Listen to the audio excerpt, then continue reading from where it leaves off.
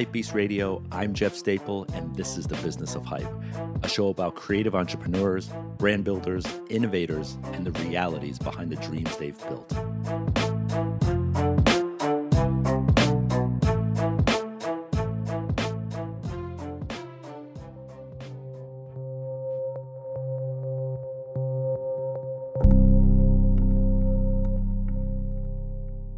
Hey listeners, it's Jeff Staple here. And I know, Business of Hype has taken a bit of a hiatus. But with a worldwide pandemic and all, traveling and meeting up with inspiring people is extremely challenging. I tried doing a few call-in episodes, and to me, they just weren't the same. So I decided to put the Business of Hype on pause until we could get all these problems sorted out. Now, occasionally, the stars do align, and I find myself in situations where I can safely sit down and actually interview someone. For example, on a big budget production shoot where everyone is screened and rapid tested and living in a COVID-free bubble. And it just so happened that I found myself in said situation, bubbled up with this week's guest. So anyway, hopefully this doesn't mean it's the be-all, end-all for the podcast, and when the opportunities do present themselves, I can still record an episode. So I'm happy to say that we are back for a very special one-off show. So today's guest and I have had the opportunity to become really close working partners over the past year, and it's been an honor. His resume is impressive, to say the least. From being the senior correspondent on The Daily Show, to speaking at the White House Correspondents' Dinner, to his own comedy special and weekly Netflix show called The Patriot Act, to even being named Time's 100 most influential people in the world. Hasan Minhaj is a pioneer. By trade, he's a comedian, a producer, writer, political commentator, actor, TV host, and now a shoe designer. The reason why this episode came to life was because Hasan and I worked together, along with my creative team at the Reed Art Department, to create his very first footwear collaboration with Cole Haan. Together, we worked with Hasan from concepting to design to marketing and to sales. Now, you might be thinking, wait, Cole Haan? I've seen The Patriot Act, and Hasan is quite a sneakerhead himself, wearing the latest Nike Sacai's or Air Jordans. I even saw him on Complex's sneaker shopping. But what you may not know is that Cole Haan is almost like Hasan's lucky rabbit foot. It was a pair of Cole Haans that he wore to his audition for The Daily Show, and that same pair that he wore to the White House Correspondents' Dinner, and that same pair to his wedding. So this limited edition collaboration isn't just between any brand and any comedian. It comes with a deeper story of Hasan's life. If you've watched his Netflix special, Homecoming King, you may be familiar with his early life growing up as a brown kid in an immigrant household in suburban Davis, California. Hasan's career is a testament to breaking rules and then writing new ones. So my dad marries my mom. They come to the States, they have me in Davis, California, but my mom, she has to go back to India to finish up med school. So the first 8 years of my life, it was just me and my dad. It was just the two of us, just two brown dudes trying to make it in America, minus all the unconditional love. I gotta be real. You gotta be real. Brown love is very conditional. Like, you can't hear this in the photo, but he's like, you better get all A's. You can't hear that.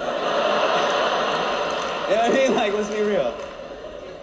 I grew up here, like Pioneer, Homes. I grew up here. Yeah. But Davis was like super white. Like kind of, it's kind of like tonight. From Bollywood inspiration to his father's teachings to key dates in his career, this collaboration brings to life Hasan's own personal journey. So when it came down to this opportunity, Hasan knew it was the right fit.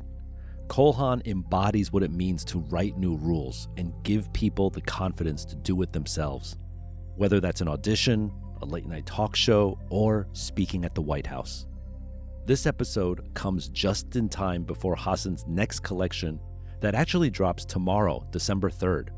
So after listening to the episode, make sure you go to colehaan.com and check out the entire collection. Now, let's get into this very special episode with the very smart and the very funny Hasan Minhaj.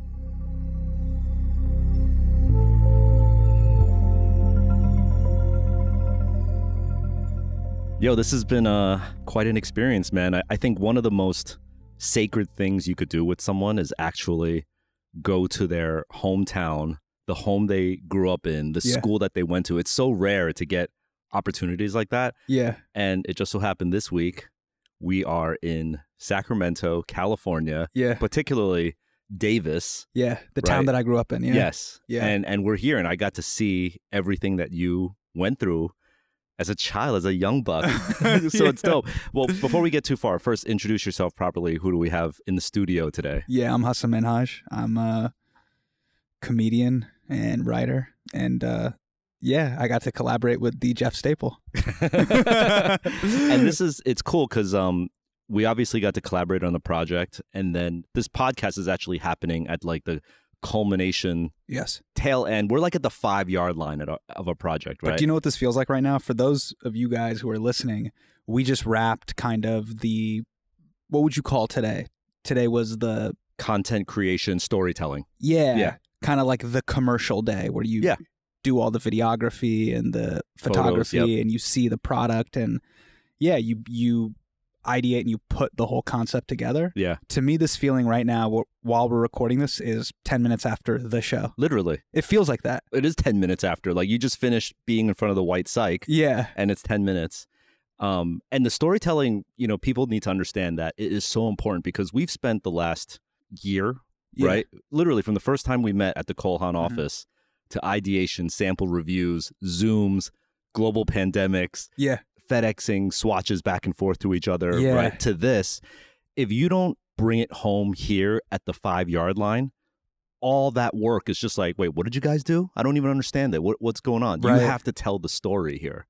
And it's so important to like button it up right now. And you've been on shoots where the person that you're collaborating with will come in and phone it in. They're showing up late or high or whatever. And it doesn't matter how dope the product is because if the story's not told properly, then it falls flat. Yeah. So wow, it's so crazy that we see eye to eye. To me, it was all about this. Really? For real, for real. You were expecting this and like anticipating this. Yeah, because being at the Daily Show, what you realize is that, that was my comedy undergrad. And whenever you do a field pieces are basically when you sit down and you interview somebody. Yes. People always ask, they're like, hey, when you sat down with that senator, did they really say that? And you're like, yeah, you sat down with them for 3 hours. And you wear them down to the point where you're like, no, don't do the talking point. I don't want to hear the talking point. Right. And what you're trying to do is find a moment, like capital M moment. Yeah. And what we recorded today, there were so many moments where I was showing you stuff with my family, me growing up. The thing I kept kind of checking in on is that Daily Show, Patriot Act part of my brain kept going, did we get the moment? Like I'm in the moment, but I'm also like, is this coherent? Did it happen? Yeah, this means the world to me. This house that I grew up in means everything to me. Is that translating? Yeah, so you have to be, but because you're the talent and you're in front of the camera, in front of the mic, you have to be cognizant that you're hitting your marks on camera, but then also you have to be the kid watching this on YouTube on the other side to make sure he's seeing it as well. Yes. Man. So I equate like doing good interviews almost like sparring. Like you said 3 hours and wearing him down. Yeah. Like it's like, you're just like, jabbing, and then you're just waiting for him to be like, boom. And then it's like, like, I gotcha. Yeah. The key is you have to get them to agree with a premise, meaning you're talking to somebody and I introduce an insane hypothetical. So it'd be like, yeah, Jeff, it's kind of like if we were on Mars and we decided to dunk a basketball, you have to pick up that premise and be like, yeah, so if I'm on Mars and I dunk this basketball, the way I feel about you have to that makes anytime that happens in a field interview, you have magic. Usually what ends up happening is somebody will say a sentence, I will make a proposition, and then you'll be like, yeah, I'm just waiting for my turn to speak. So it comes off as incongruous in the edit. Right. You know what I mean? Yeah, totally. And I could hear conversations where it's just like, when you finish, I'm going to say my point. It doesn't have to do anything with the thing that you just said. I just want to get my point across. And that's not a good interview. It was wild seeing you out there because I was like, oh, Jeff's a director. You were calling for like reshoots or pickups, like, hey, let's get it this way. Let's do it this way. Yeah. And one of the things that I loved is that seeing your attention to detail was really dope to see. That you still care about that. Yeah, yeah. I mean, I'm not going to lie. Like, Sacramento is not a cool place at all. I found the cool spots, man. I found them. But for you to continue to be curious and to find these little magical moments, I think that makes like creativity and building things worth it. So I'm going to add to that something that you mentioned a couple times on the shoot, where you kept using this phrase like, go for the big swing and like take those chances and like speak up and just say it, right? Yeah. And it's one thing to be in a situation where you have the ability to express yourself creatively. You're thinking something, you see something, and you're like, oh shit, this would be really dope if we did this. Yeah. Oh my God, should I say something? Should I say it? But I don't want to say it because there's like a lot of people here. What if my idea is whack? Right. To be like, yo, Hassan, walk down that aisle, and when you go down there, I want you to rub your fingers along the siding and let the tree brush your hair. Yeah. Like, to say that out loud to everyone and be like, everyone's turning around like, yeah, What? that's actually a good idea. Yeah. Like, that's the other stuff. Like, you got to take that swing. Yeah. And you said that multiple times this week. Yeah, there's just little moments where, look, it can't be uncalled for, but you see the passing lane, and then you're like, oh, I'm going to go for it. Yeah. Like, totally. And it's just recognizing the passing lane. You can't come out of nowhere and just say, rub your fingers Bull in a against china the wall. shop, just like, yeah, break shit. Yeah. But there's always going to be that moment where everybody's like around each other. There's a lull, and you're like, oh, this is the moment. David Bowie said something that I really, really loved, and he was basically like, when you're doing creative work, I loved this analogy. He was like, try to be a little bit uncomfortable. So you're leaving the shallow end and you're starting to feel your toes leave the floor when you go to the deep end. Everyone knows that feeling. Yeah, don't fully go. Yeah. Just try to, with that swing, just have your toes leave the levitate floor a little bit. Yeah, yeah. A little bit. Right. Anytime you continue to put yourself in those situations, you're going to grow as an artist. David Bowie said that? Yeah, and that's where interesting things happen. I was never a Dave Bowie head. Like, I didn't know his work. Right. Because I didn't grow up knowing, I didn't have an older brother to like kind of be like, yo, peep game. Like, this is David Bowie. I was like, the dude from Labyrinth? All right. So what was it like growing up here in Davis, California? Dude, for me, it's like the thing that I love most about the city. When you're here, you're kind of like, it's really hot. It's a small town. We're a B or C market. But when you grow up, you realize, oh, I grew up in Anytown, America. America is like this. Yes. Strip malls, cheesecake factories, macaroni grills, track housing, rinse, wash, repeat. Yep. Westfield Mall, track housing, rinse, wash, repeat. Yeah. You know? And my ability to kind of grow up and be around that made me realize when I go to the suburbs of Texas or Florida or Illinois, I was like, oh, every city besides the 8 to 10 major cities is pretty much like this. Yep. You know what I mean? 99.5% of America is Correct. like this. Yeah. Correct. Besides San Francisco, New York and LA. Yeah. New York, LA. I would even include Louisiana, New Orleans? New Orleans. Really? Okay. New Orleans is such a unique it city. is unique, yeah. And Miami. Yeah, and Miami. Yeah. These are super funky, unique, weird cities. Yep. And New Orleans is one of the coolest gems, I think, in the States. Yeah, yeah. So you tapped into the fact that you were in Davis, a.k.a. Anytown, USA. Yeah.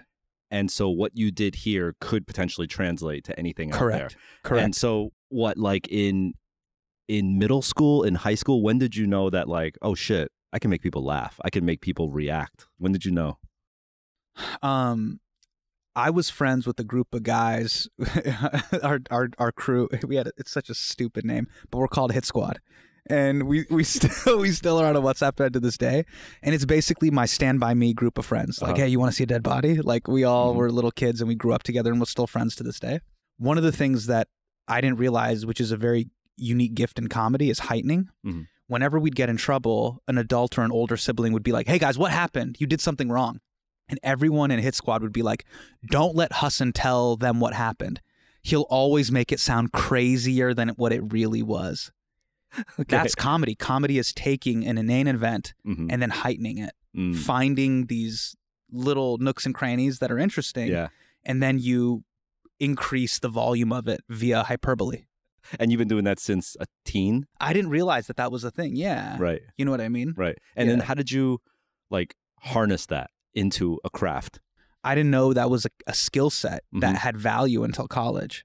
Oh, okay. Yeah. So I'm son of, Indian immigrants, like this being a skill set that is valued by society and can pay you USD currency was not a thing that we were super familiar with. No. And for any like Asian immigrant family, like being out there speaking in hyperbole is not how you make your living. Yeah, totally. And so I didn't realize that until college because I didn't grow up with cable television in the house. So there was all this pop culture that just didn't connect with me. Oh, wow. I had radio, like mainstream radio, like 102.5 KSFM, like which Ebro used to be the DJ on, by the way.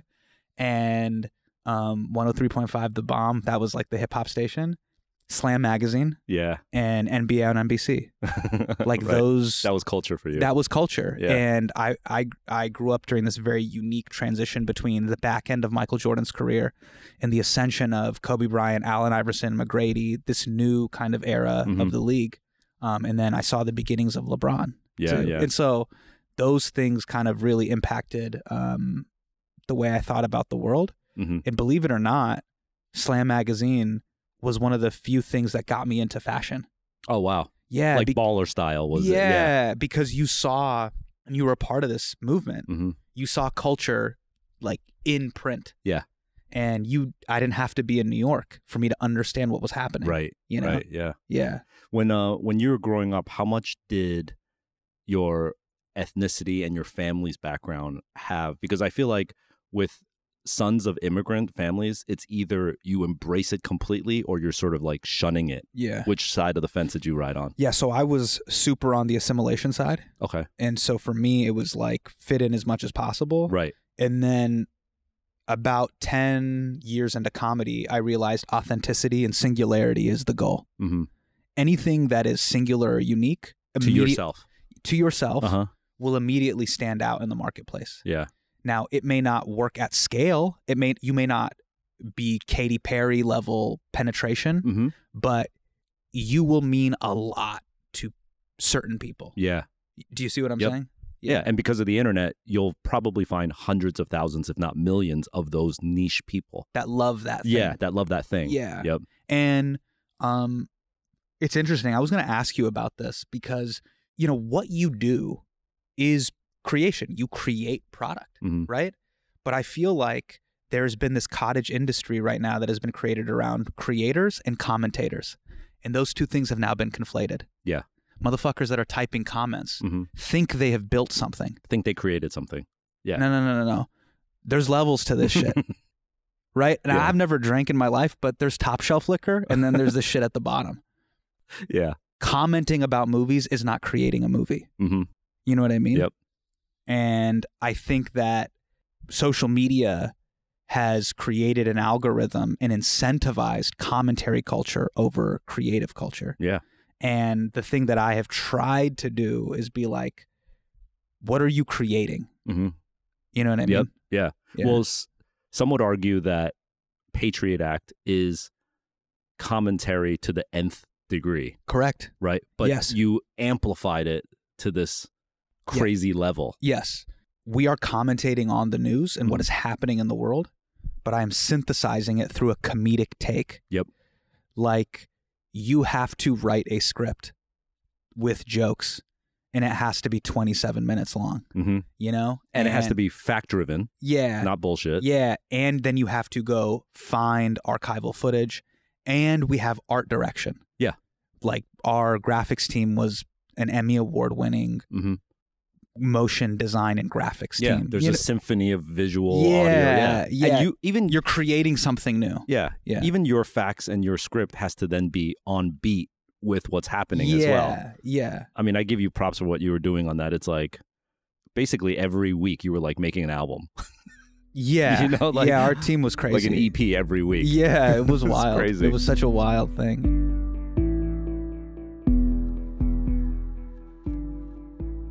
Now, let's stop here and rewind for a moment because Hassan is dropping gems here.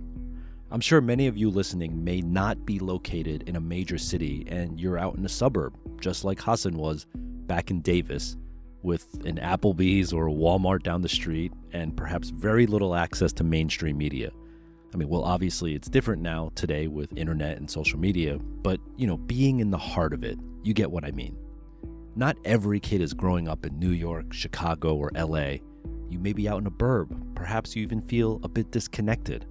But it's important to realize what an advantage this could be, as it was to Hassan's career. Davis, California, like most of America, was just any town USA. And that actually fueled his ability to become relatable. It even prepared him for his job at The Daily Show, where he was out in places like Kentucky or Alabama as a person of color, interviewing people on sensitive topics. This isn't a job that most people are well equipped to handle, but perhaps Hassan was, because his childhood gave him a greater perspective and understanding as to how most of America lives. If you haven't seen his Netflix comedy special, Homecoming King, I highly suggest you do so. And while I don't want to ruin the punchline of his jokes, Hassan's isolating experience growing up in a post-9/11 world in a predominantly white neighborhood is what makes his comedy that much more engaging. As Hassan says, authenticity and singularity is the goal. Anything that is singular or unique to yourself will immediately stand out. And that's exactly what Hassan did. It was never about building his career off ideas or experiences that were trendy or of the moment. He never appeased to industry standards of what was being accepted. It was always about being authentically himself and sharing his most personal experiences that resonated the most. Because oftentimes, those harrowing and isolating experiences that we go through, those are actually the things that impact our own self-identity the most.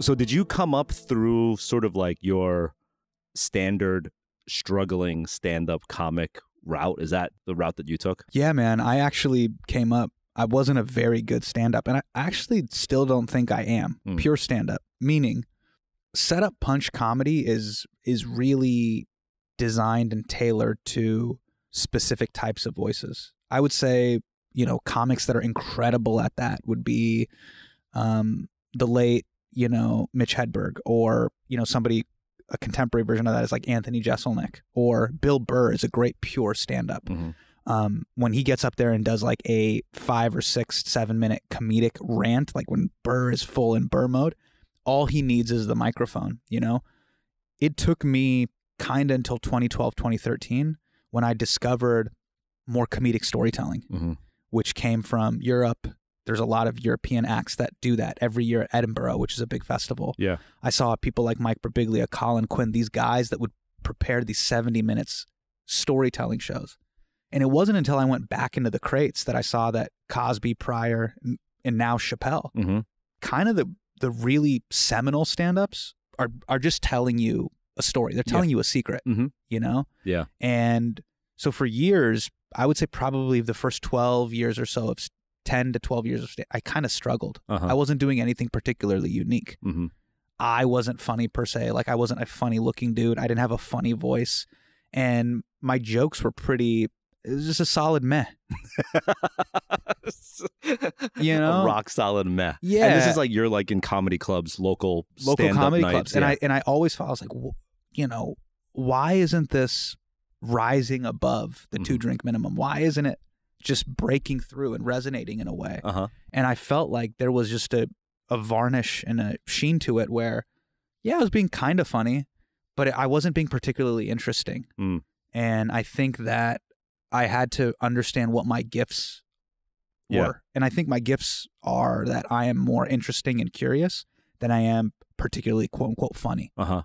I feel like Jon Stewart's a great example of that too. He's probably the best. He is one of the most interesting people I've ever met in my life.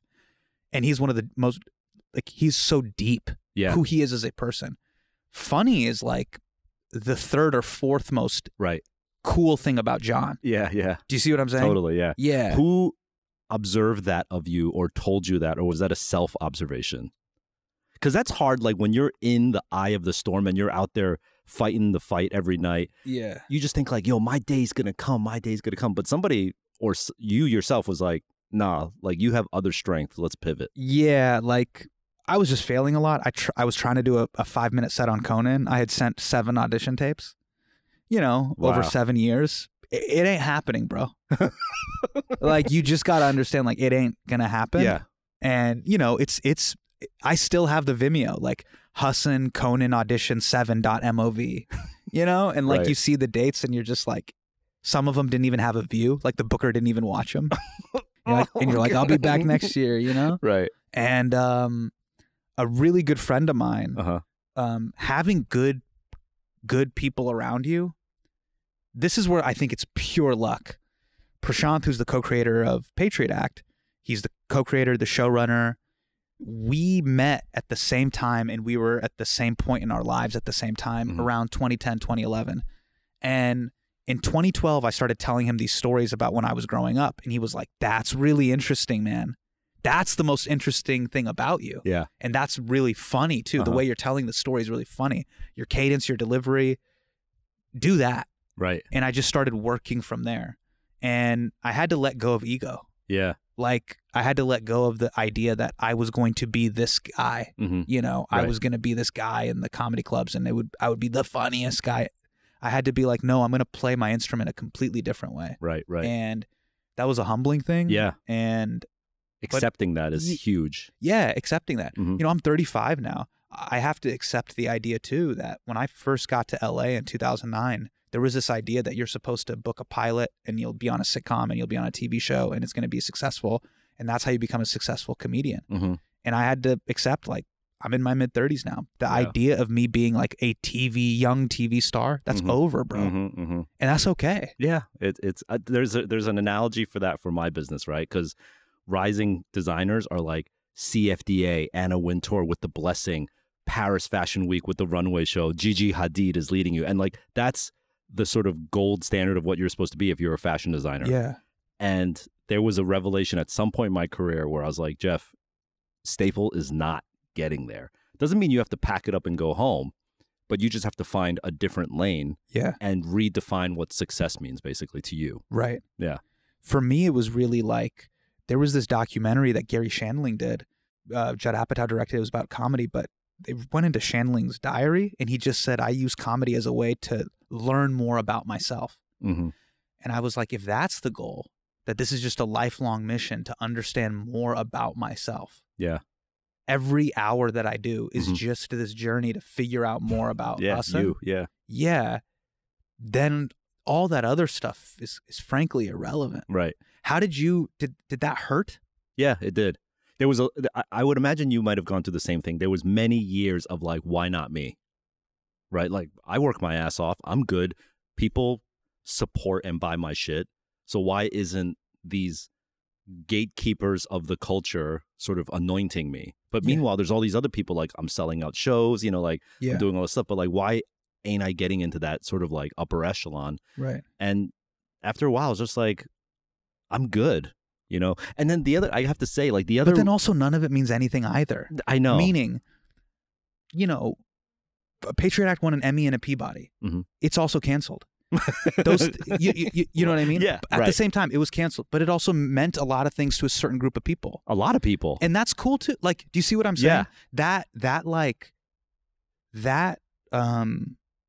what is that? Joy and anger. It's like that juxtaposition. That juxtaposition of like, that is fucking awesome. And that also sucks and makes the awesome irrelevant. Right. But that kind of is like, oh, none of it matters. Right. You know what I mean? Yeah. You won an Emmy, you won a Peabody, seriously. And like, you could argue Netflix is the Anna Wintour. Sure. Right? It's just like, ding. Yeah, and they gave me a shot, and that's awesome too. And like, when you end up thinking about it, you're just like, but all of it was great. Yeah. You see what I'm saying? All of it was great and meaningful. Right. And like, it was the fact that it meant something to people. That's what really matters. But so when you were going through that, right? Yeah. Like, was it years of bitterness, or was it just like, years of bitterness? Wow. Good 5 years of bitterness. And not hardcore bitterness like where I'm in a room crying. Still working, still grinding, still thinking I can get it. Yeah. And then you sort of come to that realization that you're not going to get there. And then you say, like, let me pivot. But then as any creative, you're going to ask yourself, wait, am I in denial here? Like, am I talking myself out of it? Like, what if what if Anna Wintour was 2 phone calls away from calling me, and then that's when I decided to pack it up, you know? Yeah. So there's that sort of denial, but yeah, it was years of that. And I think I still wear a lot of that chip on my shoulder. And when I see a lot of companies who did get the Anna Wintour blessing and the CFDA blessing and the Paris Fashion Show are now out of business and we're still going, like, I feel a little bit better. I hate to say it, but like, it's like, yeah, I'm still here, motherfuckers, you know? Yeah, but there was also these, like, it was supposed to be that golden goose. It's supposed to mean something. Yeah. I remember I hosted the CFDA Awards like 2 years ago. They asked me and like Jessica Williams. Is that a big deal? Yeah. No, come on. It didn't mean anything to me. They were like, you should do it. And I'm like, cool, I should do it. They're like, you wear funky costumes and you make jokes. I made jokes. I bombed. I fucking ate it. I thought the jokes were great, but they weren't having it. Right. That being said, I remember there was like a review of the evening. And the reviewer was actually pretty kind to my jokes. It was like, hey, he made some pretty compelling points. But the person asked a very compelling question at the end of the review of the whole thing. And they said, one of the weirdest things that entire award show didn't do was address the idea that global warming is happening. We are buying more shit than ever before. Does any of this shit fucking matter? Like, how many different pairs of off-whites do you need? Yeah. And that is a very like real thing, like rubber meets the road, tangible question that to me as a comedian, I love that. I'm like, oh, that's the beginning of the whole conversation. And that's what you brought up? Yeah, just stuff like, what does any of this matter? Like, you know, I was just kind of poking fun at the night too, you know? Right. And I think anytime you take yourself too seriously or you're not willing to ask yourself those questions, like, you're totally. like, You're drinking your own Kool-Aid. Yeah.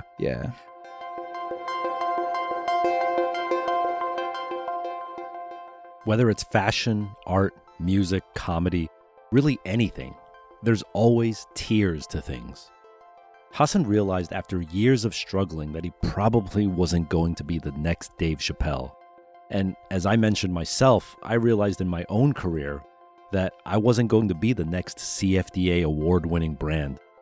But it's important to remember that just because there is that 1% of the upper echelons, the Richard Pryors, the Anna Wintours, whoever it is that's in that top tier that you're trying to get approval from, it doesn't mean that you won't find massive success in your own lane. Let's look at Hassan's career.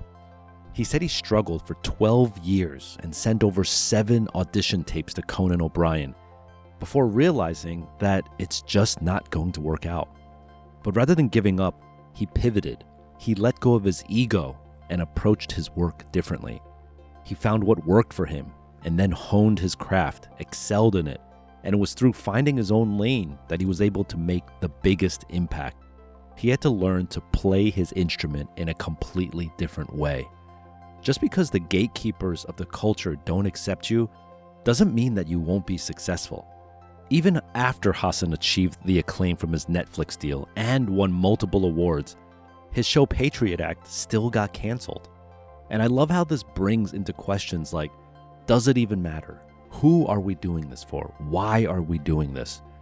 It's important to stop, reflect, and ask yourself these questions, and most importantly, to not always take yourself too seriously.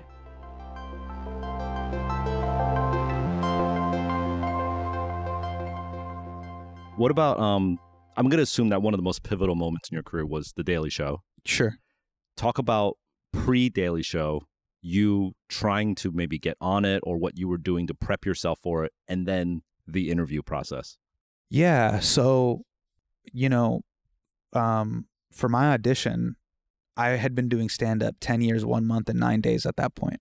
Wow. Yeah, it's crazy that I still counted it, but it was such a moment in my life. Because, and you remember the day that you also got the audition. Yeah. Okay. And I remember calling my friends that I came up with, and they were like, wow. It was just a feeling of, you know, really what it was. And I when John retired, I wrote him a letter just saying thank you. Really what it was I was like, oh, you might have health insurance for the rest of your life because of this decision. Like, really, it was that. It was the idea of like, man, you might not have to steal chicken fingers from the comedy clubs that you're performing, I had to be like, yo, can I get some of these to go? And like, I'll make a sandwich out of the chicken fingers later. It was just the feeling of, and this is a feeling a lot of people have when you're trying to make it in a creative endeavor of, can I survive? Like, will my boat actually be afloat? And can I just last this long journey? Yeah. Not even move fast, just float. That's it. Yeah. Like, will I get evicted? You don't got to worry about that anymore. And that's what he gave me. And I just wanted to say, I was like, you gave me oxygen. You need some of that oxygen to be able to breathe and not worry. That's a percentage of brain space. You know? But prior to that, how long were you trying for that? So this is we talk about the window. Michael Che, this is all because of his desire to go back to SNL. He got an offer to go back to SNL. You know, there's only like 5 correspondents in the show at any given period of time. So he wanted to go back to SNL and had a Weekend Update. He got to, host Weekend Update. They needed a correspondent. And I remember just emailing my manager at the time being like, I got to audition for this. I think I could really do this. And it was one of those things where it wasn't just, I want this. I felt like all my skill sets were uniquely positioned for that moment for it to be like, oh, I'm in a class of 1, maybe 3 people. Right. And that's recognizing now that regular stand-up comedy, hitting jokes was not like your forte. Yeah. Okay. No. And you felt like this is my forte. It was like this. What you really got to do, like when you talk about these level up moments in life, it's putting yourself in a class of 3. What I mean by that is there is something that needs to be done. There is a job opportunity. If you really are going to be primed for that, the class of people that can get it done and be hired to do it is probably maybe 3 to 4, if it's a very coveted thing. Yeah. Meaning, who's going to direct the next Batman? It usually comes down to that list of people that can do it, meaning they have the credibility, they have the previous credits, they have done a big or indie type movie that they have been able to translate story in it, right? And they're kind of hot at that time. It's a list of 5 to 10, right? In this scenario, I was like, okay, put yourself in the situation. Look at the way your hair is. Look at the way you look you look like an Indian news reporter. You know what I mean? Look at the way your hair How is. many, you know what I mean? Yeah, they need to like out of their cast, they need to kind of diversify the cast a little bit. So you're in a very unique, you're in a class of 2, 3. Right. You know what I mean? When you actually audition for this thing, and you already kind of you have this natural inclination to break down the news, and you have this poli-sci background, and you love speech and debate. And I was doing these YouTube videos where I would kind of look to camera and do these rants. Those are correspondent chats. Yeah. And so it all coalesced in that moment. I was in a class of maybe 3 to 5 people, you know? Yeah. And I'm sure you've had moments like that in your career where they're like, this coveted collaboration needs to happen. Yeah. In the people that have been able to do it at scale, do it within budget, do it effectively, are competent and just respect it. Right. That list gets narrowed down to 5. Yeah. It's not like 1 in a million. It's 1 in now 5 at this point. So did the interview process go that easily? Like where you just got it like that? You felt like you aced it? I was nervous. I was definitely nervous, but I remember the thing I'm proudest of the most is it was the swing. There were a couple moments where the producer before I went on was like, don't make fun of John. Don't make fun of him. Right. And I really believed in the joke. He had just put out this movie called Rosewater, and I was like, oh, this means a lot to the teacher.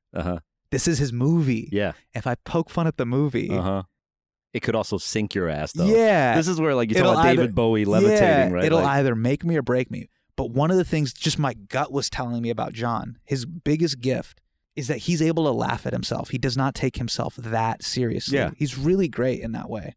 And so I was like, I know y'all are scared, but I actually think that, like, my big ass eyes and my goofy ass smile will play to my advantage. This kind of like Indian boy band look, I come off as non-threatening. So I can zing the boss and I won't look like an a-hole. And so I went for it. Yeah. And then John laughed. And then everybody in the studio during the screen test started laughing. That's awesome. And to me, that was everything. Yeah. Those 3 seconds were everything. Yeah, he you went for covered the his swing. mouth and he started laughing. And there was this feeling of like, I told y'all, like I told you. Yeah, yeah. And I just felt like almost like a cornerback. I had picked the ball off and I'm like, I'm running up the sidelines. I'm taking it touchdown, Deion Sanders style, you know? So What did your parents think when you got this huge gig finally? Yeah, they were just so relieved because Well, first, was it up until that point they were like, what are you doing with your life? it was bad, man. It was that, really right? bad. Yeah, we weren't on good speaking terms. It Uh-huh. was really caustic, you know. It Yeah. wasn't a good vibe, and I understand. It's a case of 100%, 100%. They're 100% right. You know, where is this going? Uh-huh. That is Yeah. a true question. a Right. very logical question Yeah. to ask. I've seen the punchline next to the mattress Yeah. store. Like, that's where you were like working. Yeah, and I'm like, no, this is going somewhere, you know? And for me, it was like, why would I go? I've been fired from every other job I've had, you know, like I've been fired from Office Max, Safeway, every job I've had, I've been fired at. I'll just be a Diet Pepsi version of this other guy named Hassan who really wants to be an attorney, who really wants to go to law school. I'm not going to be that. Yeah. You know, I'm going to be this whack version of that. That's a true argument as well. What it did for me with my parents was it just legitimized what I did. John was very uniquely positioned, The Daily Show, in the Venn diagram of things that our parents care about.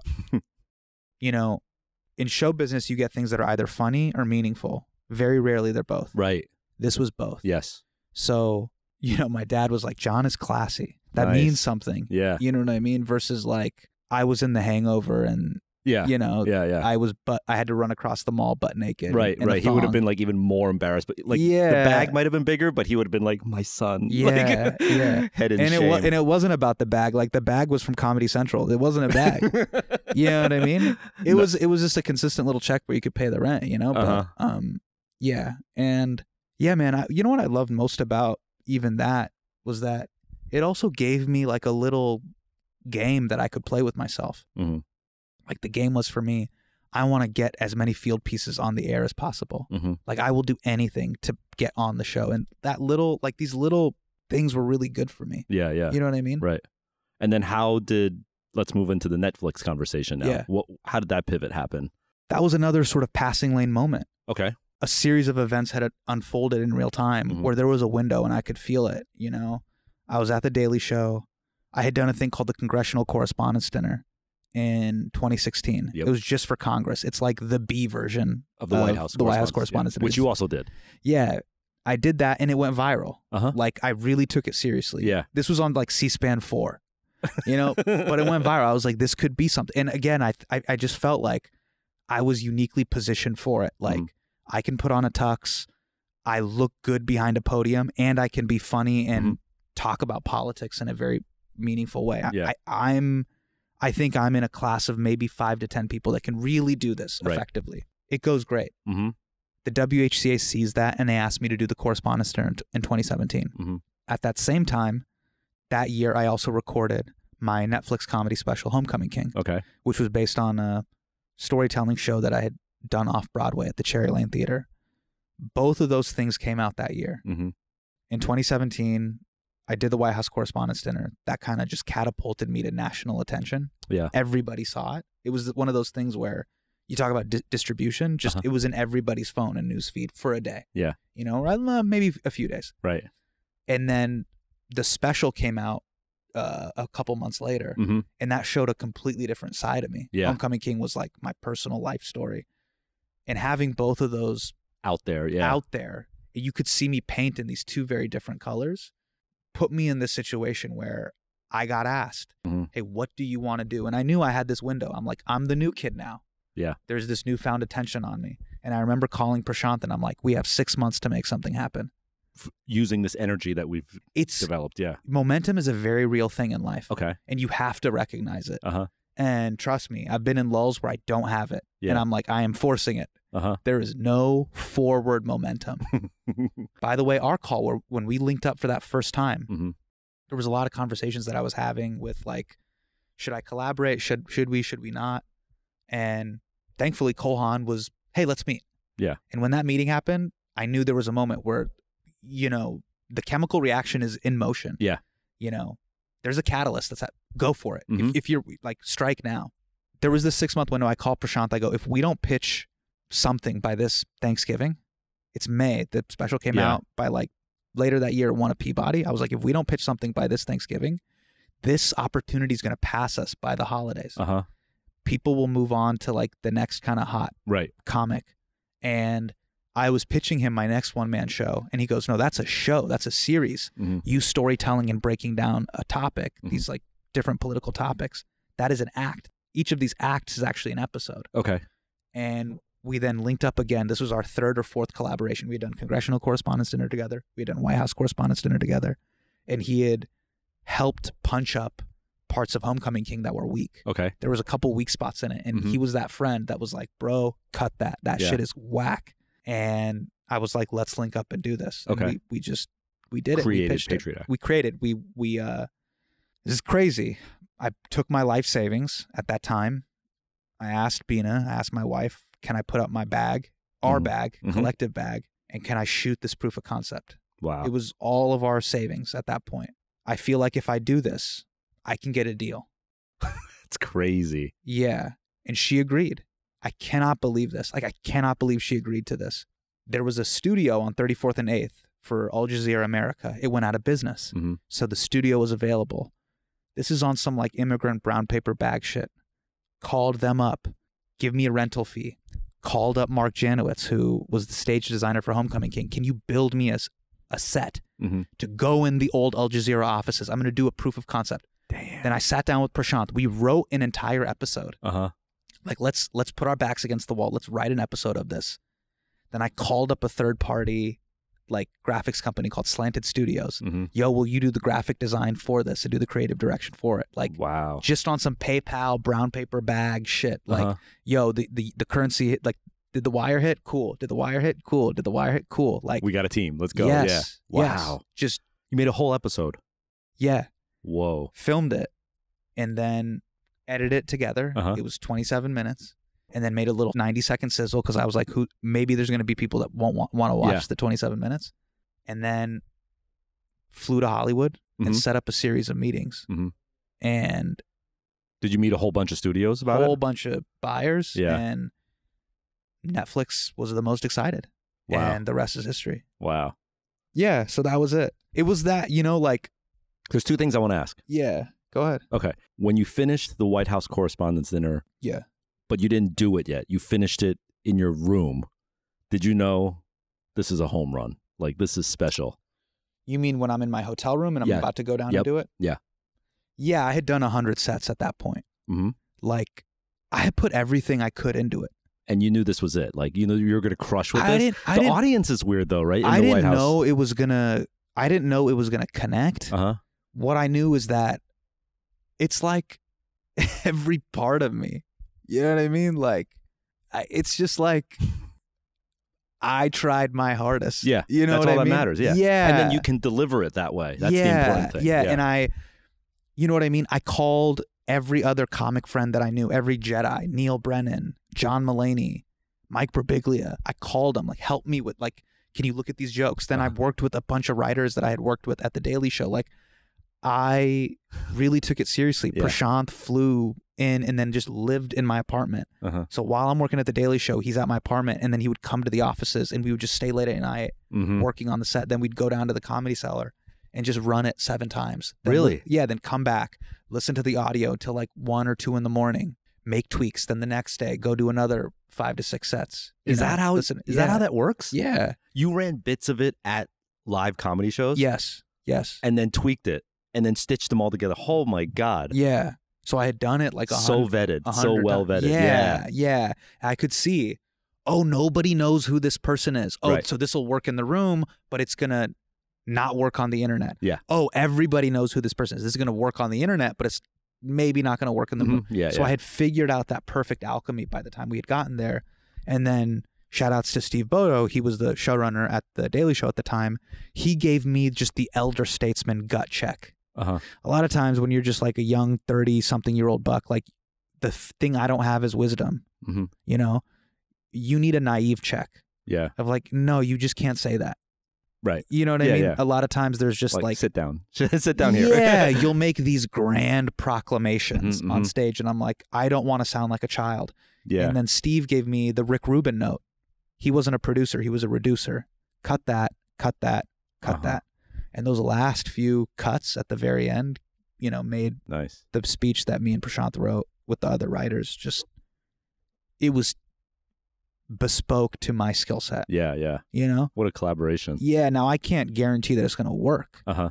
Just like right now, I can't guarantee if what we just collaborated on is going to pop or translate. Mm-hmm. I just know that I put everything of my story that I possibly could into it. Yeah. You know what I mean? You packed it in, yeah. Yeah, all the archival And then you stuff, had the story. us to like help with the reduction and the editing and everything. Correct. Yeah. Correct. After that, there's not much more, you Mhm. know. Was it the same with the Netflix pilot you made? Yes. Like you felt like this is as good, like everything I put into this Yeah. is like here. So like risk appetite, life savings. There's Yeah. there's no more I could put into that. Skin in the game. Mm-hmm. You know, shout outs to Nassim Taleb. He's like a great writer I love. Skin in the game, actually being like, nope, I will show you. Yeah. I'm not going to pitch you. I will show you. Just hit play. That's Mhm. my proposition. Hit play. Are you in or are you out? Yeah. Like, what will it look like? What will it feel like? How will you execute it? Mhm. Just hit play on the QuickTime, please. Right. I love the big dig energy of that move. Uh-huh. Do you know, just All press, in. just press Yeah. play. Yep. All the chips are in. Yeah. I'm This not, isn't the 3-minute like no, concept no. thing. No. Like, Here's like the deck. imagine Feel it. this. Like, yeah, no. feel it, touch it. Here it is. There's something about that, you Uh-huh. know? And then again, like execution. Mm-hmm. I had done my comedy undergrad degree at that point, you know, 4 or 5 years at Yeah. Daily Show. Like, I know how to do a field piece. I Mhm. know how to stitch together an act. Yeah. You know, like it was just the culmination of all those things. And then I felt like the window of opportunity is There's an urgency. There's a clock ticking now. yeah, Yeah. and are they primed to be receptive to this thing at this time? And people Right. were, you Mhm. know, it was How much of it was the product? Like what percentage of you getting that deal was the actual product and the timing? I would say 50-50. Right. I would say maybe even 60-40. Like if you served up the same QuickTime the following April. No. Wow. No. So timing meant a lot. Timing was everything. Because Yeah. of those two things, you were getting white hot. Yeah, and had I done it a year before, it also wouldn't have been bought. They would have Right. been like, cool. No. Damn. Yeah. Leverage is real, man. Leverage is a very real thing. You have to figure out when are you wanted more than. Do you see what I'm saying? Yeah, yeah. When do they need you more than you You need need them? them. Yeah. When it's in a 51, I want Mhm. Jeff, Mhm. and 49, Jeff's like, nah, I ain't feeling you that much. That's where you want to be. That's yeah. where you want to be, Right. you know? And It's also very disappointing to hear that it's not just about how good the product is. no, It's sad. No. It's like no, man. Like there's a comic right now who's creating so much amazing shit, right? amazing shit and leverage for himself right now. But he's making himself white hot, and then he'll be able to get whatever he wants in the industry. There's a comic named Andrew Schultz in New York who's doing great work. He is creating like white hot energy in the streets. Mm. Buyers are gonna come. Yeah. He's creating that situation, Mhm. and it's gonna happen. Mm. You know, but you can't put the cart before the horse in that situation. Yeah. You know, and so he's going to get to a point where everybody's going to be 51-49 or 60-40. You know what I mean? Right, right. And that's going to be great. Yeah. It's going to be a beautiful thing to see. Word. Yeah.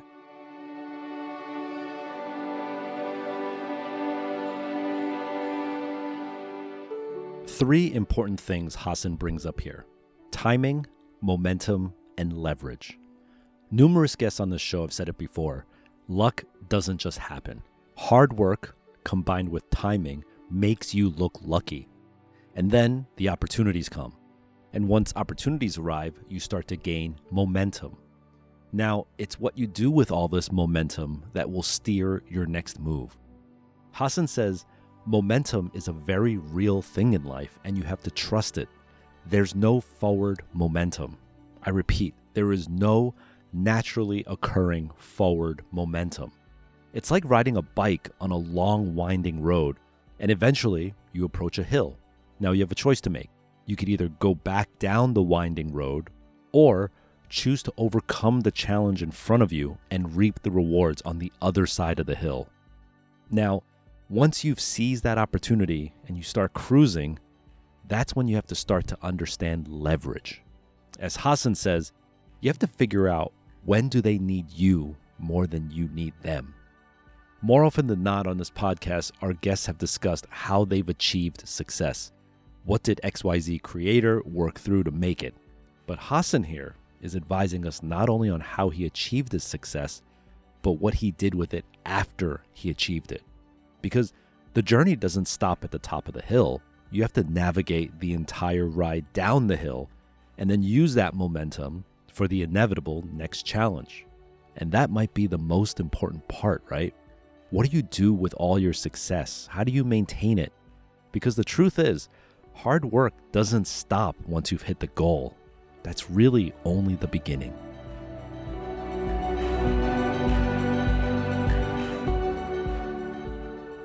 So why did you feel like it was the right time, the right momentum for you to dabble in product? Like, there's not a lot of comedians that get shoe deals, and you grew up a sneakerhead, and I know just by watching the show and your footwear selection that shoes matter to you. Yeah. I don't know do you consider yourself like a hardcore sneakerhead? I only own, this will be a lot to, people that don't collect shoes. I only own, honestly, not like 30 pairs, 40 pairs. At most, I've never had more than 20 pairs. Actually, doing the show gave me the most amount of shoes because I had to wear a new pair every episode. Yeah. But because I had a small apartment in New York, I never had more than like 10 pairs of shoes ever, But I always loved product. Like, I always loved the way stuff comes together and brands and stuff like that. Yeah. I could, like, Prashant will tell me this all the time. I can quote back commercials to him. Like, Gatorade, drink them up, little things like that. And like, a Charles Barkley Nike commercial. I can just recount all these things, There are scriptures, unfortunately, for better or for worse, but they are. Even like deodorant commercials, but with Scottie Pippen and Charles Barkley, like for right guard, anything less would be uncivilized. Oh, like, yeah. Little things like one. that. Yeah. Totally. And I could deliver the pacing of it, all that stuff. And I was like, why did that mean so much to me? And it just captured this moment in time. And it told a story. It wasn't even about the product, It was just Barkley being really funny. Yep. Or Scottie Pippen being like, like a cheetah and, and that was in the ad, And I was like, I like creating, and I believe I'm how do I say this? I think one of my skill sets is visual storytelling. So there's a lot of comics that it's just about the words. It's just about the writing. Or they'll do a comedy special and it's them with a microphone and then just a colored drape behind them. Right. To me, I really love graphic design and motion design. Yep. And this seemed like a really cool opportunity to be artistic. Yeah. With the help of somebody like yourself that's done it before. Because the thing is, I don't want a big baller brand situation where there's this massive gap of like, okay, you don't know design or product or how to, you know what I mean? It's funny that you mentioned them, but it's evident when there's like a missing design expert in there. Yes. Yeah. Yes. And it's not like design experts are like impossible to find. Like, you obviously sunk a shit ton of money in this. You couldn't just hire like a creative director, right. Right. But Cole Haan, I thought it was really interesting that, like, you think about MJ, who had like his UNC shorts on every night as a Bull. Right. Cole Haan was kind of like your lucky charm throughout your career. Yeah. Yeah. Yeah. Talk about some of those moments that, like. So when you're a comic, or you're somebody like me, again, I own sneakers. You know what I mean? So it was Nikes and stuff like that, Jordans. When I needed to get a pair of dress shoes to audition for The Daily Show, the only dress shoes that are like really comfortable are Cole Haan's. Yeah. And all my friends that actually had quote unquote made it. What I mean by that is that they actually had real jobs with health insurance. They wore suits. They wore suits and they would wear Cole Haan's. They're like, yo, get a pair of Cole Haan's. Yeah. Don't get like $600 whatever's. Right. Just get a pair of Cole Haan's. You'll stay in your lane. You'll look good. It'll match the suit that you're wearing, and they'll be really comfortable. You could wear them every day. Right. So when I got to Screen Test, I just went to the store and I bought them. They looked the most comfortable. There was a little orange lining in the middle where I was like, oh, this actually looks like kind of like an athletic insole. Yeah. Oh, I could fuck with this. I wore them. The audition went great. Yep. And I just started wearing them anytime I needed to wear a suit. And just because of the nature of the show, oh shit, I'll see you on Monday. I got to work at The Daily Show starting on Monday. All right, you're doing a field piece next week. Oh, I got to fly to Utah to shoot a field piece. I need dress shoes because I'm wearing it. Oh shit, I already have these. Yeah. So I just... They were the go-tos. Yeah, I started making all these memories in this pair of black cap-toe Oxfords, and just the patina of making those memories and taking those swings. It was just a part of my life. And so when Cole Haan reached out and they wanted to do a collaboration, part of me was also like, hey, honor something that is authentic to your DNA. Bro, you're not an athletic guy. Like, as much as you would want to do a Jordan 1. Oh, like, yeah, a Jordan whatever. Like, you're not Nigel Sylvester. You're not. You are not an athlete. But what you are is like, you have rocked this brand, and a lot of people that are kind of like you, wear this brand. Yeah, they wear like the friends, Hit Squad, the friends that I grew up with every day. Wear Cole Haan to work. Yeah. Like, they wear it to work. They wear it on the subway. They wear it on the Muni. Yep. Like, it is part of their rotation. Yeah, and I imagine a lot of your fans, people in the audience, are also Cole Haan wearers. My brother-in-law wears Cole Haans. Like, he's not a sneakerhead, but he wears Cole Haans, and I'm like, why? He actually wears the shoe that you're wearing. Oh, nice. And he's just like, it's comfortable. Yeah. And it looks like something I can wear at the office, but I can kind of run to the train station in them, and the function of it actually authentically matches my lifestyle. Did you wear them to the White House Correspondents' Dinner? Yes. The same one that you wore to the interview of The Daily Show? Yeah, we just kind of shined them up. Why didn't you ever just get a fresh pair? Dude, is superstition? Is that what it is? It's a little bit of that, and it's so crazy that, like, still to this day, I'm like, dude, it's actually a lot of money for a dress shoe. And I'm like, do you even wear dress shoes? I still have that in the back of my mind, even though I wear suits all the time. Like, anytime I do late night, anytime I do Colbert or Fallon, a lot of times I'll wear a suit. I'll have to do like black tie events, and it's one of those things where you ever have a pair of jeans that you just love? Yeah, of course. They feel right. The taper, the waist. I think dress shoes are kind of like that because I don't know a ton, but when you start going down the rabbit hole of the different types of dress shoes, penny loafers, cap toe Oxfords, then there's different things called like Bulchers. I don't even know if I'm pronouncing that right. Bullshit or something. Yeah. Brogues. Wingtips. Yep. There is a sophistication to it that, like, Nick Wooster knows, but I don't. You know? Yeah. And the simplicity of the one that I had that works with my charcoal suit, I'm like, I'm just going to go with that. Yeah, there's something to be said when there's a critical moment, like an interview or like an audition or something. Yeah. Like, you don't think of yourself as an athlete, but if there's like one thing off, it can throw off the whole game and the performance. So you just want to go to what has worked, what you know you'll flow with, right? Yeah. There's a flow to it where there's a certain black belt that I wear. There's a dress shoe that I wear. And then I have like 4 different white dress shirts. They just fit right. Like, when I put them on, they fit right. When I stretch my elbows back, the buttons won't stretch out. Right. And it has nothing to do with brand. It just has to do with the way it fits on my body. Right. You know? The actual, like, functionality of it. Yeah. You know? Totally. And when you feel good, you know, you look good, and then you will act good. Yeah, you play good. And exactly. And then they pay good. Yeah. Shout out to Deion Sanders. What did you learn from this first sort of like product design project in your life? You know, as of right now, I don't know how it's going to translate. Right. Like, I don't know how people are going to accept it, you know?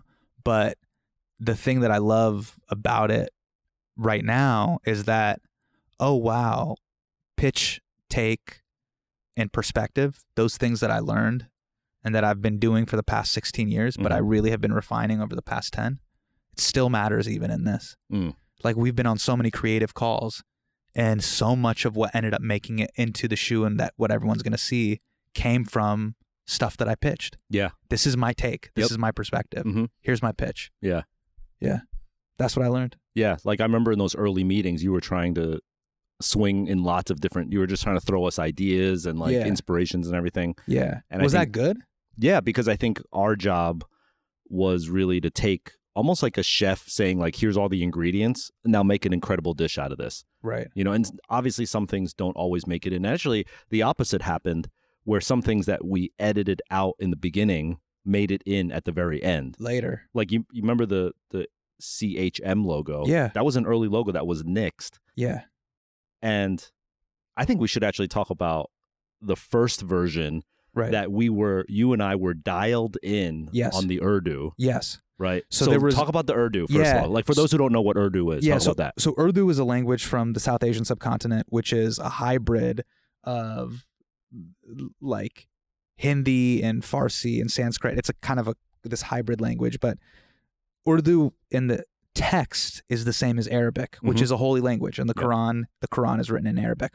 And typographically, it's gorgeous. It's beautiful. So calligraphy is artistically, for the Arab world and for the Muslim world, calligraphy is an art form. So the way letters are written is a really big deal. Whereas if you look at really great Italian or Renaissance art, the actual human body is the art itself.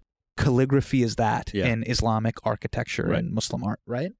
So one of the things that I loved is I loved the way it looked, and I wanted to I loved the idea of putting our name, my name, into a shoe, which for me, a shoe is the highest symbol of, you made it. Yeah. Like for 15-year-old Hassan, the fact that your name, Hassan, could be written into a shoe is such a dope thing. It's a GOAT moment. Yeah, it's a cool thing. However, historically and culturally, what a shoe represents in other parts of the world can be a very disrespectful thing. Like, you don't put shoes on top of books. Yeah. Books hold knowledge. So like in the Asian subcontinent, you don't do that. Yeah. In Hindu tradition, if you drop a book or you put it on the ground or you kind of touch the book and you touch your head, you show respect because books hold. It shouldn't touch the ground. Yeah, your feet shouldn't touch a book ever. And also they throw shoes at people when you want to diss them hard. Yeah, the shout outs to George W. Bush, that dude who threw a shoe. Right. You lie. Boom. You know what I mean? Yeah. And then W had some he had some really juke good moves. Yeah. And then in Japanese culture, shoes come off before you enter the house. Correct. So shoes are like a dirty, maybe even evil thing in some societies. Yeah. It touches dirt and it does not have a kind of clean or holy connotation. My name, is kind of a sacred name. Hassan is a sacred name in Islam, Yeah. And so the thing that I was afraid of was I going to pull a Nike Air Bacon controversy? So anybody who grew up in the 90s, there was these shoes called the Nike Air Bacon, and they wrote Allah in fire. Yeah. In Arabic on a Nike shoe. Which is like the levels, on a shoe. On a shoe, Yeah, right? And so there was a lot of controversy around that. And one of the things that I wanted to do is I don't want to take away from the larger message of what I'm actually trying to communicate here. Right. What I'm trying to do is tell my family story and these influences and put it into a collaboration in a shoe. And so I was like, hey, maybe, again, in Islamic art, they put it's been on necklaces, clothes, jewelry. There's another way I can kind of do that. And maybe that's for another collaboration and another project. But for me, I felt like, hey, you don't want to. It's part of the design process because we had already sampled a couple of rounds where it said Hassan in Urdu, beautifully done. Yeah. We were probably 65 to 75% done. Yes. And I remember you called me quite late one night at home. Yeah. And were you oh fuck, I'm gonna have to pull the plug on this right now. Yeah, man. And I could hear the tone in your voice. You're like, fuck. Yeah, man. Yeah.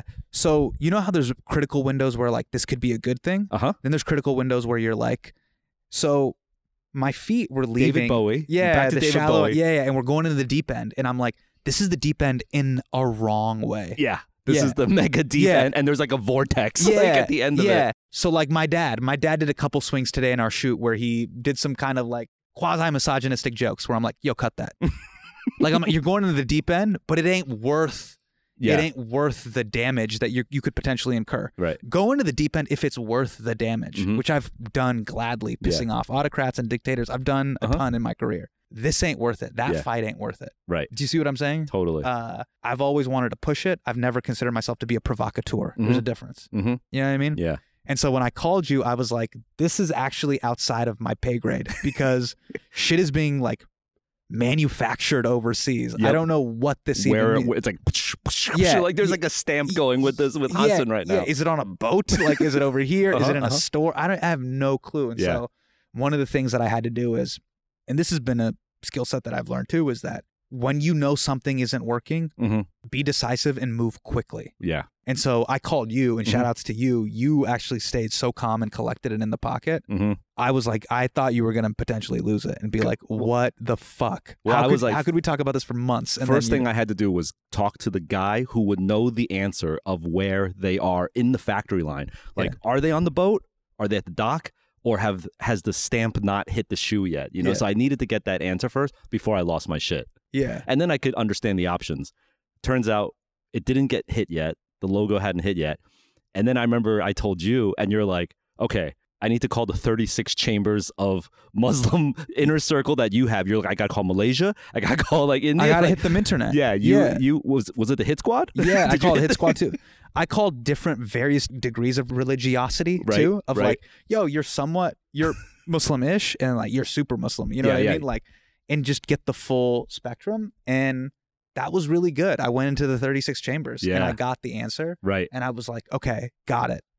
I just got consensus on, again, I'm totally for saying whatever you want to say. Mm-hmm. Do you want to live with the repercussions of that? Is this the right swing? Yeah. Is this the fight?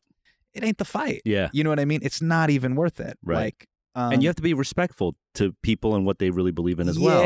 Yeah. Like I would never desecrate the name of like a Christian saint. Like it just wouldn't be worth it to me. Right. You know what I mean? That's never been my thing. Yeah. And so once I got that answer, then the interesting thing again was working with you on problem solving. Mm-hmm. Like, yo, how do we create a new logo? And then we went through all this legalese stuff. Yeah. But I also want to shout out the Cole Haan team. Who was that guy on the team who was like, we will solve this, don't worry? Scott Pat. Scott. Shout out to Scott. Yep. Scott was just like level-headed. Nobody worry. Solving. Yeah, he was stoic about it. Yep. You know, we will get through this. We will solve this. No worries. Yep. It was great. Yeah. And then actually, one of the early logos that we eliminated came back for this final logo, remorphed. Yeah. And actually, I think this is the great thing about design. Design is actually all about problem solving. And to do like, it looked a little long with like Cole Haan, Hassan Minhaj, like it's mad letters. Yeah. But actually, Cole Haan is a CH logo. Yeah. Hassan Minhaj is an HM logo. So if it's just CHM, light bulb moment. And it kind of just locked in together. Locked in. Yep. Yeah. That's the great thing about this whole story. But you know what? If you look, my whole thing is like, we talk about vibe, flow, and osmosis, right? And like the DNA that goes into the final product. So someone who looks at that, who's going to go to a department store, pick that up and look at the CHM logo, they're going to be like, they might not even actually say that's nice, well done. Yeah. It just won't, they won't be like, ill. Yeah. You know, they'll just be like, oh, these are dope, you know? Yeah. But there's volumes of stories that went into it. And to me, whether they know the volume or not, it doesn't matter. Right. It's embedded into it. It's in there. And if you want to dig, if you want to listen to this podcast, if you want to watch the video, it's there for you to understand it. But it doesn't matter. It's built into there. It's like in the minestrone. It's like oozed in there, you know? Yeah. And I love that about design. Yeah. And that level of kind of detail also prevents you from having regrets. Mm-hmm.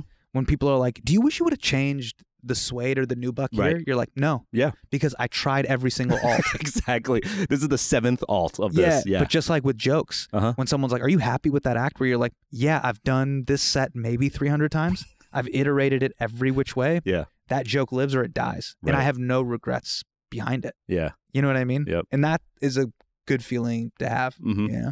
So where are you at right now in life? You're at this pivotal point where Patriot Act is no longer. Yeah. You're now venturing into a product release very soon. Yeah. What does 2021 look like for you? We just are in this global pandemic. We're in this heated, like essentially a race war at this point right now. Right. You know, and we're in this sort of election year as well, where I feel like you had the platform to be able to really like speak on this. And now I think there's a lot, I'm trying to say this politically correct, but like some people think like you were muzzled now. You couldn't, this was your chance. Like you could have said shit. You know? This was your moment. Where do you see back half of 2020 and 2021 look like for you? For me, man, it's like understanding and embracing the unknown is the thing that I think we're all dealing with. Yeah. And one of the things that it's been so tough to deal with during the pandemic is how do you make plans? Yeah. So much of the creative process is about looking to the future and being like, yeah, in April, we'll do that. Mm-hmm. And that allows so many things to happen. If you can make plans, that means people can commit to things. Yep. I'll be there. Cash can exchange hands. Shoots can happen. Yeah. People can get on planes. Like the wheel is greased in such a way that allows forward momentum and progress to happen. Remember how I talked about momentum earlier? Yeah. being able to make plans and having everybody commit to them is a big thing. And so I've been trying to figure out, hey, what are the next moves that we can do? And Prashant and I, we've kind of built a studio at my house now, and we're cooking up what the next iteration will be. But I think there's going to be two big things that determine that. I think the tenor and the temperature of where the country will be November 4th will be very interesting. I think that will shape art in a way the same way 2016 did. You know, comedians, storytellers like myself speak to the times. So I'm very interested to see the way that will go November 3rd and then the following day. And then I think the way the world and frankly our country responds to coronavirus determines how my next one-man show goes, how touring goes. This huge part of who I am, performing in front of people, it's a part of who I am, is no more. And how we get back to that. So those are the things, is how do I continue to storytell in a world where you can't make plans? Seriously. That's the biggest difference, is like we're so used to this quarterly, biannually, like sort of range of planning, you know, like 4 months out, 6 months out. Corona has literally shrunken that to weeks. Like 2 weeks. You don't know what's going to happen in 3 weeks from now. Like the earth could fall off a cliff. Like you have no idea at this point. And so there's also all these balls being juggled in the air, and they're just all in the air at the same time, and nothing is landing because they're not able to land. That's the biggest difference. I don't know how to make sense of that, because anything that is deep or meaningful takes time. Dude, this is the fucking vibe.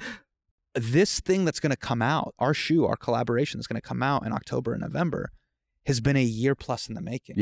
So you were only able to do that because all the parties involved were able to move forward with confidence. And commit.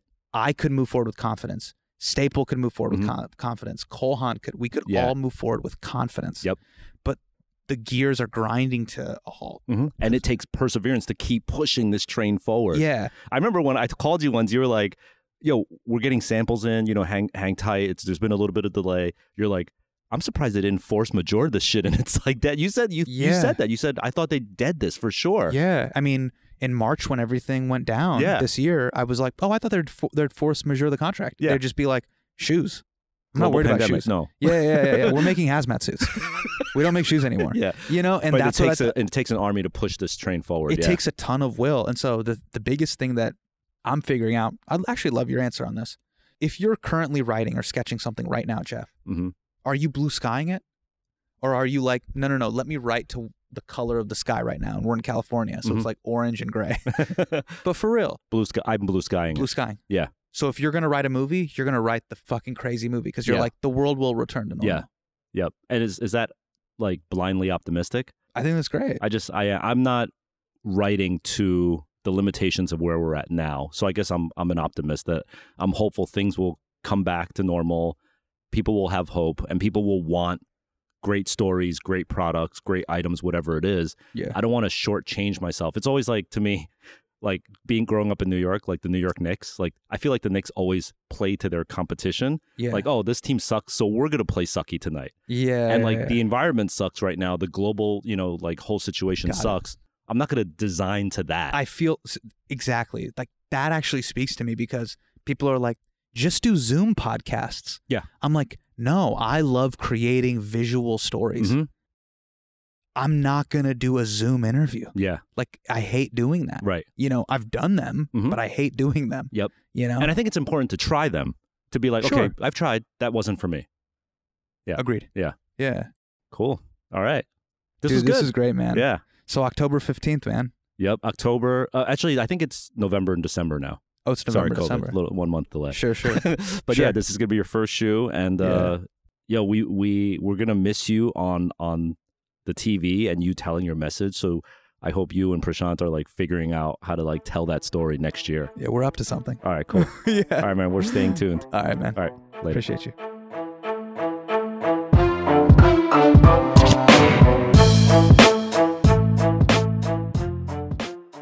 Hey, thanks for listening to this very special comeback episode of The Business of Hype with the one and only Hasan Minhaj. You can subscribe to the show on Apple Podcasts, Spotify, or wherever you listen to podcasts. And also, if you can, leave a rating and comment to tell us what you think of the show. And also, if you have any friends interested in show business, comedy, or footwear design, tell them about this episode. I think they're going to appreciate it. You can always reach out to me with questions and comments about the show on both Twitter and Instagram. I'm at Jeff Staple.